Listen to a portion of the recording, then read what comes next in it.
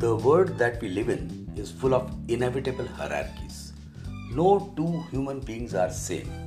There are differences in terms of color, physiology, nationality, religion, belief system, level of understanding, intellect, education, fun quotients, happiness, EQ, IQ, etc. etc. We do not propose to wish away these hierarchies. They are there and here to stay.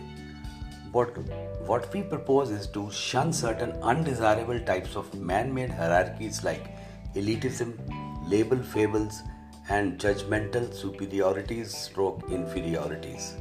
Incidentally, more than enough has been written on levels and hierarchies, as well as hierarchies within hierarchies. Even the journey towards Nirvana is full of hierarchies. We do not wish to intellectualize the debate here.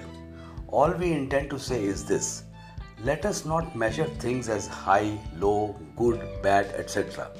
Let us instead become highly pragmatic in our spirituality and adopt the path of least resistance, which we presume is happiness. Thank you.